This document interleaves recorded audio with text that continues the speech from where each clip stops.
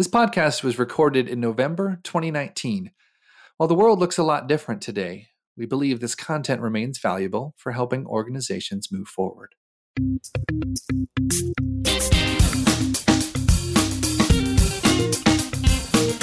You hear a lot about the cloud these days, and increasingly you hear of companies that are putting major business operations in the cloud, such as finance and HR. What does all this change mean for the leaders of information systems and IT? I'm Mary Hayes Weir from Workday. Today, we will learn more about that in our conversation with Andy Robertson, Head of Information Systems at Alpha. Alpha produces the software that asset finance companies need to manage both high-volume transactions and complex leases and loans in any region, language, and currency. Andy, thank you for joining us today. Happy to be here. I wanted to start by learning a bit more about Alpha. Can you tell us what the organization does and a little bit more about its global operations? You touched on it in your intro. We develop software, but what we also do is we implement that software for our clients.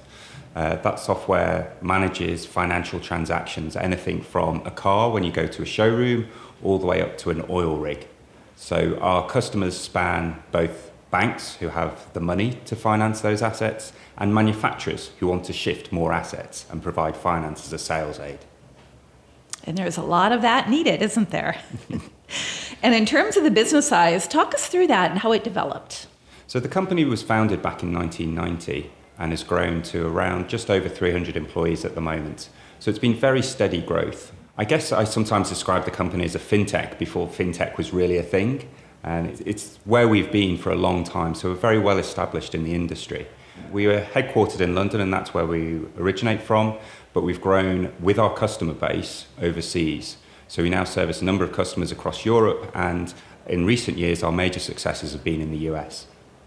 So with a growing global footprint and an IPO in 2017, Alpha is going through a lot of change. Can you tell our audience about the challenges facing the business and why this required transformation for both your HR and finance systems? Of course. I think the IPO didn't really change our ability to deliver operationally. It had very low impact on the work that we were doing for our clients. We could continue that at the very high standards that we've set. Where the IPO impacted the organization was within those back office operations around HR and finance. Like a lot of software companies, we'd focus very much on our customers and not on our internal software capabilities. And so when I took over my role in 2015, we were very much hand to mouth in terms of how we were operating with our systems. And like a lot of people out there, we were papering over the gaps with spreadsheets. So the IPO was a fantastic exercise for us because it brought to light the areas that we needed to focus on. So once we'd got through that transaction and come up for air at the end of that process, we were able to see that actually what we needed to do on a monthly basis wasn't really maintainable on a long-term basis. And that's when we shifted our focus and realized that actually we wanted to focus our efforts on implementing a new ERP system. And what was it about the IPO experience that made you realize that? The way that I've described it to people in transitioning from a private organization to a publicly listed organization was that we were taking the processes that we were taking over 9 months to complete, and all of a sudden we were shifting those to having to be completed within 3 weeks on a monthly recurring basis. So not only was the volume of reporting that we were having to do increasing dramatically, but also the period over which we were reporting all of a sudden shortened dramatically. And the combination of those two factors and the amount of time it took us to bring our headcount up to scratch within finance to support that change was where the pressure was really felt. I think every head of IS or IT would love to shift to a more automated model, but there's a lot of associated compliance and auditing requirements. How did you think about that when picking your new finance and HR software? We're in the fortunate position where if you looked at the underlying financial transactions going through our business, so the supplier invoices that we were processing and the customer invoices that we were raising, there wasn't a huge amount of specialization in what we were doing. So what we were looking for when we went out to implement a new system was real standardization and being able to adopt best practice from an industry leader. So we went with a very clean sheet of paper and were happily led by the Workday implementation consultants on how we should process a supplier invoice and how we should raise a customer invoice. And in terms of customization, there was very little that we put in place during the course of that process. We were able to take the configuration out of the box to a very large extent. And then once we'd followed that, underlying all of those transactions was the rich audit trail that you get within Workday. So when I now have audit requests around the history around certain transactions, it's a very straightforward exercise for me to point to the relevant screens, reports, attachments, etc. within the system, rather than having to scrabble around paper trails and filing cabinets and files. So we have new team members who suffer the pain of going through an audit, but then I kindly remind them about how bad things used to be only 2 or 3 years ago. So what do you think about this idea of having HR and finance in one system? Do you see the inherent benefits of that? Have you realized it so far? I would say that our initial implementation, which was just core HCM and financials, had a limited impact within the organisation, which was to our benefit because it enabled us to roll out the change more quickly because we had a smaller user base to contend with. And so it's enabled us over the last 12 months since we've gone live to bed down with the system and get used to living with Workday, an enterprise application in our own company. Where things will really shift for us is over the course of the next 24 months. So we're looking to implement PSA, which involves time tracking and the timesheets that every employee needs to submit on a weekly basis. And we're looking to enhance the HCM aspects with putting in talent management and performance reviews. So we're expecting a huge amount of adoption to increase over the next 12 months. I wanted to ask you about moving to the cloud. It always sounds like a no-brainer, but it's still a cultural shift for many businesses to move their finance and HR tools into the cloud. Did you experience any of that? And if so, how do you get others comfortable with the change? One advantage we had is that we are a technology company. So the executive, the information security, the technical operations teams didn't need to be convinced of the need to change. They weren't beholden to any of our legacy systems. In fact, one of the key drivers for this project, or this whole program of work where we're implementing Workday across the organization, was the push to move off legacy platforms. We'd fallen foul to the old hazard that a lot of software companies come, where they will just develop small tools in-house to solve certain problems, and then the employees that have developed them move on, and you're left with a patchwork of legacy applications. So there's been a huge amount of positive support that I've got working through this Workday implementation from across the organization to move onto a standardized platform. And I can imagine moving off old paperwork processes has been really helpful for lots of people. I think in terms of increasing efficiency, we've seen that massively within the finance team.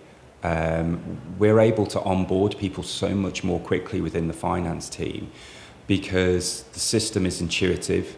We've got it set up in a very intuitive and straightforward and logical way. And so we don't need to send people on long training courses or to sit with them for a long period of time to get them up to speed with processes. Within the first week, we can have them entering supplier invoices and raising customer invoices. And you talk about a lot of companies being saddled with legacy tools. Given your size, you're what would be classified as a medium enterprise company. I guess medium enterprise companies have a little bit more of an advantage because they don't have to deal with that legacy tool situation. I think medium enterprise still do. I think the advantage they've got is they might be less attached to them, and the ability to move off without moving historic data becomes easier. The company's approaching 30 years old, so there is a lot of legacy data knocking around within various systems that people have got used to being there. So the approach that we're taking when we roll out these new operational features within Workday is we're not going to bring any of that legacy data. We're not going to take the effort to map it into Workday structures. And on day one, we will just freeze those applications and ensure that that legacy data is there for historic purposes if need be. And then once we're live and people have seen the light, the new way, the Workday way of working, we'll then go back and look at how we archive those legacy systems for audit requirements and GDPR and various other data retention policy challenges that we'll have to take on. Given you're a professional services business, managing employee time and ensuring it's accurately reported is obviously crucial. How has it changed since you moved to Workday? So we've done phase one. We're on phase 2, and phase 2 is where we look at that professional services piece. So that is where we're going to take the time tracking out of our legacy systems and move it into Workday. And that it sees us get very close to the end goal that we had when we set out on our Workday journey, about having all the data that we needed within one system. That is going to be a huge shift for our organisation, and I think it's going to take us a while to adapt to having everything in one place. But both today at Rising, seeing the various new pieces of functionality coming into play has given me some headspace to think about how we can take advantage of that within our company. Now that you're actually live with Workday, do you have any examples of processes that you've been able to automate and where you have visibility of data and where you previously didn't? I think there's a couple of key ones, predominantly in the finance area. Maybe I'm just biased because that's where I've worked most. I think the level of audit trail that we have around the payment of supplier invoices, it has seen us move from a very much paper-based and manual process to a much more audited and automated process. And so that's been a big green tick from an audit perspective. The other area I think where we've got a lot of benefit is the visibility that is happening in our subsidiaries.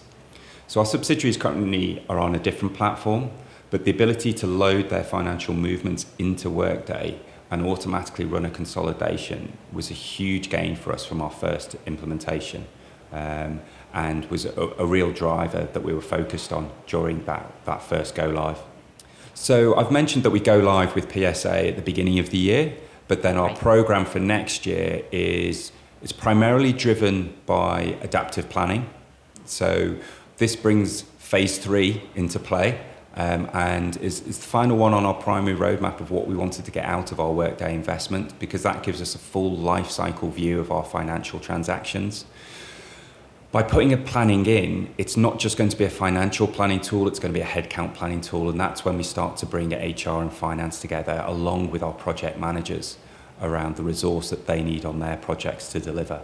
Alongside putting in a planning tool, we're going to put in procurement, and that gives us the nice idea of a manager of a cost centre having to put together a forecast that gets crystallised into a budget that then they can draw down spend against. And then when they get to forecast again, they're much closer to the spend that's been going through their cost centre.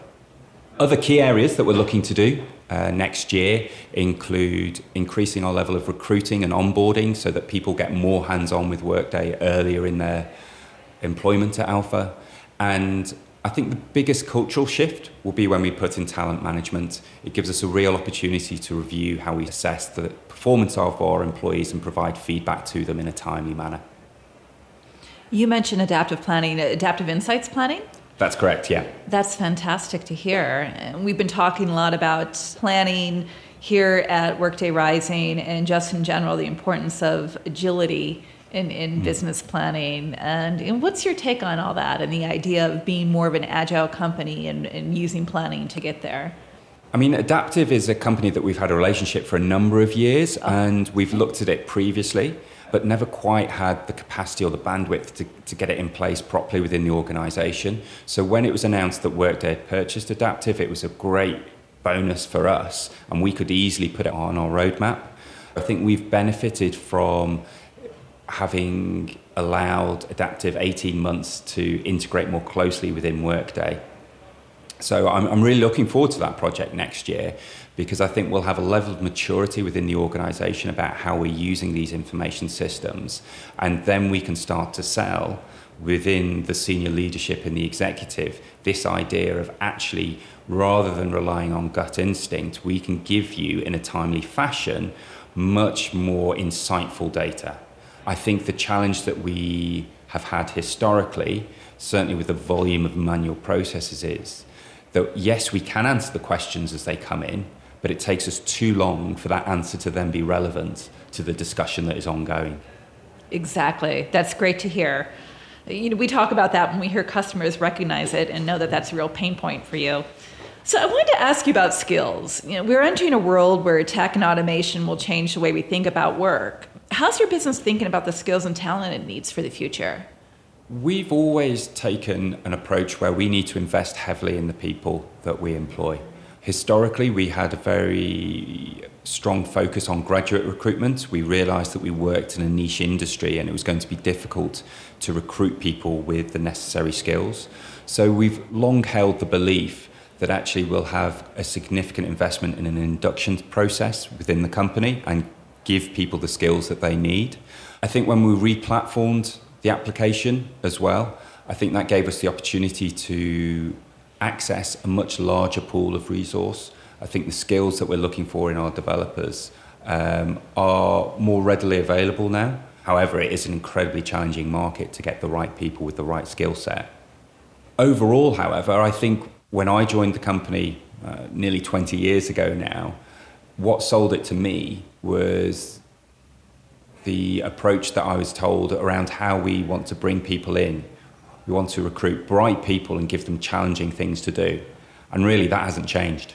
So what about IT talent? What do you think will be the most important skills in the future? I don't think it will be language-specific skills. I think it will be the ability for people to understand what technology can do and how to adapt it to the problem that they're faced with. I think technology is no longer the limiting factor in what you can do. It's much more about your imagination and actually solving the right problem. You can write technology that does amazing things, but if it's not addressing a need, then that's to some extent wasted effort. So having people with the vision and the foresight to understand the challenges that you want to take on, and then being able to pivot as things change, is where people need to focus. And a lot of that is people skills or even just awareness and observational skills, I would imagine. Completely. Yeah, I think that's quite often looked over when you're recruiting, but it's a big part of our recruitment process is the ability to communicate, not just the quality of what you can deliver. So I'm going to end with one last question. What do you think will be the top 2 or 3 issues that information systems leaders are going to be dealing with over the next 10 years? I think one of the main ones is the point that is addressed very heavily by Workday, which is the power of one. I think if your systems aren't talking to each other, then actually that just will perpetuate a number of challenges. And yes, there's solutions out there to paper over the cracks, but there's only so long that they can hold, and they don't support growth particularly well. So that's the main one from where I'm sat at the moment. I've talked about the 3 main phases that we're focused on, but I still don't see that being the end of our systems consolidation. I haven't even touched on topics around payroll and expenses and other systems that we have in our landscape that aren't on Workday yet. So I think that, for me, that's the main area is consolidation. Great. Well, thank you. And it's good to hear that the power of one is working for you. All right, that's all the time we have for today. I want to thank Andy Robertson from Alpha for joining us today at the Workday Podcast. Thank you, Andy. Thanks a lot. It's been great to speak to you. If you'd like to hear more, please subscribe to our podcast. I'm Mary Hayes-Weir, and thanks for listening.